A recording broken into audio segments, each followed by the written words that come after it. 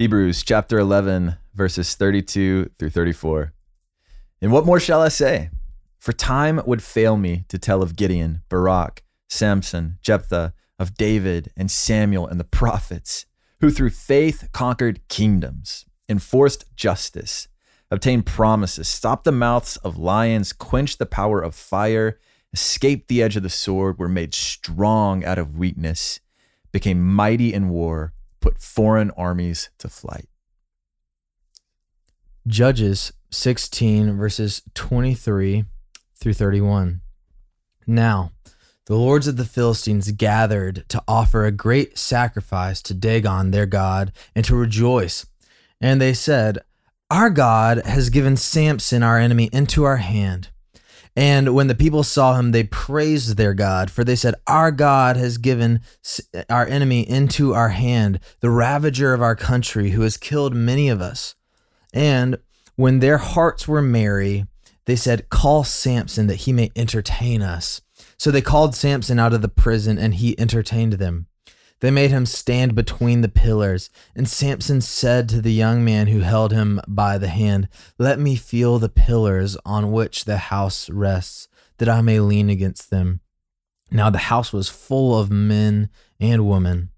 All the lords of the Philistines were there, and on the roof there were about 3,000 men and women who looked on while Samson entertained. Then Samson called to the Lord and said, "O Lord God, please remember me, and please strengthen me only this once, O God, that I may be avenged on the Philistines for my 2 eyes." And Samson grasped the 2 middle pillars on which the house rested, and he leaned his weight against them, his right hand on the one and his left hand on the other. And Samson said, "Let me die with the Philistines." Then he bowed with all his strength, and the house fell upon the lords, upon all the people who were in it. So the dead whom he killed at his death were more than those whom he had killed during his life. Then his brothers and all his family came down and took him and brought him up and buried him between Zorah and Eshtaol in the tomb of Manoah, his father. He had judged Israel 20 years. The word of the Lord. Thanks be to God.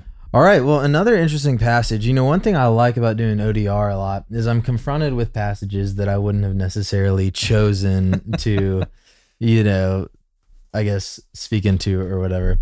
And Thanks, Will Kynes. Yeah. Thank you, Will Kynes. Thank you, Word of God. That's right. That's right. But, I was just kind of joking with y'all, but actually kind of seriously, like, I really don't like Samson, and I think that's okay to say, and especially if you read his story, he's very rebellious against the Lord. He's super just a sensual person in every sense of the words, and just kind of follows his appetite into his grave. And so this is one of those passages where if I'd been sitting there with the author of Hebrews, I probably would have been maybe skip over Samson for this part. Well, it is funny because there's a lot to not appreciate about Samson. There's a lot of things that we don't want to learn and copy from him. The same's kind of true about David. Yep. Mm-hmm.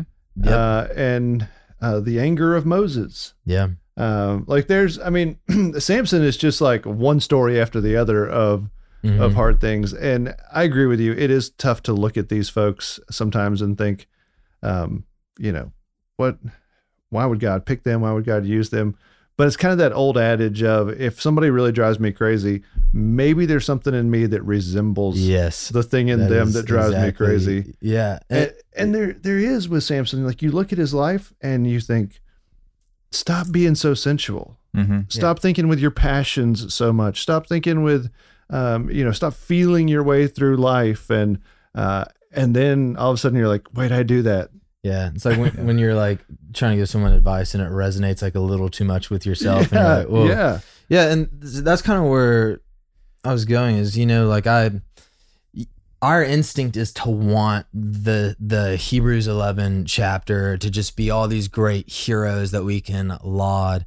And what it really is a bunch of broken people who've done broken things. Right. Some may be more honorable than others. yet who are all justified through the object of their faith, which is the Lord. So, Jackson, what are your thoughts? And Thomas, what are your thoughts? Yeah. This passage, the particular passage that we read is really beautiful to me. And part of the reason why is it reminds me of this guy named Jay Adams. I don't know if that name is familiar to you guys, but I grew up a skateboarder. And Jay Adams was one of 3 pioneers of modern day skateboarding. He's one of the original. Was he part of the Bones Brigade? He was, yeah. Okay. And part of the Dogtown and Z-Boys. He was one of those guys. And the reason why... Sorry, we're talking about stuff here. Yeah. Jay Adams... I'm here for it. A lot of those guys became Christians. Well, so here's my story. So you got a spoiler alert here. Yeah. So I'm going to have to go ahead and let's delete that out. Yeah, whatever. Jay Adams, just to be frank, lived like hell. Yeah. He was a bad person. Yeah. And did a lot of bad things and ended up becoming heavily involved in drugs, sold crystal meth, ended up getting arrested.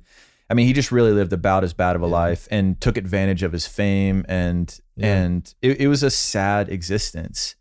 But late in life, he ended up trusting Christ and becoming a Christian and living a very humble life of faith, serving in a local church in San Clemente in Orange County, California. And he ended up dying a few years back. And I remember reading all these different things just about his humble faith. And I was like, it's always blown my mind that the Lord would use this guy with all of his failures, all of his troubles. And then late in life, he would humble him so beautifully and cause him to live for the glory of God ultimately. Yeah. Well, I think we see something similar with Samson. Yeah. He just lived terribly. And he abused so many of the ways that, so many of the things that God gave him for his glory, particularly his strength. And yet when he's old and he's beaten down and he's as low as he can go, what happens? Verse 28, Samson called out to the Lord and said, "O Lord God, please remember me and please strengthen me only this once, O God, that I may be avenged on the Philistines for my 2 eyes." And he goes on. And in faith, he collapses this house. And so there's something so beautiful about this man who's been humbled and I mean, truly an unlikable character, only to say, you know what, Lord, I need you. And that cry of faith there, I think there's something very powerful in it.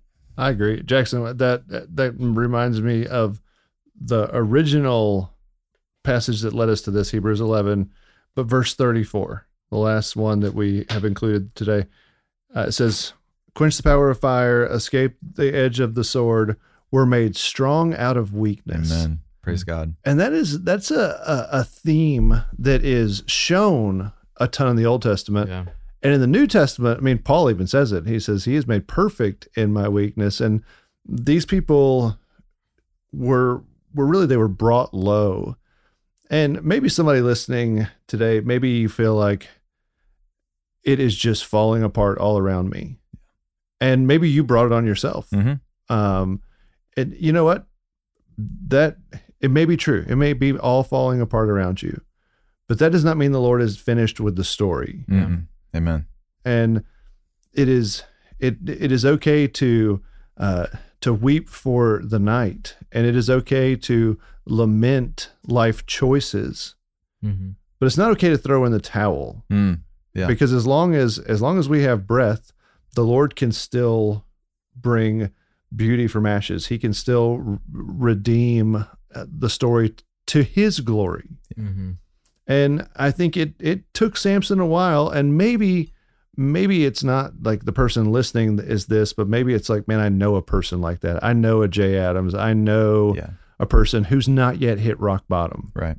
And I think that's where, you just wonder, were there people praying for Samson? Yeah. Were there people lifting him up? And years later, he finally comes back to the Lord, and he's entered into this, famous hall of faith that we call Hebrews 11. Yeah, absolutely. Well, really encouraging word from the life of Samson.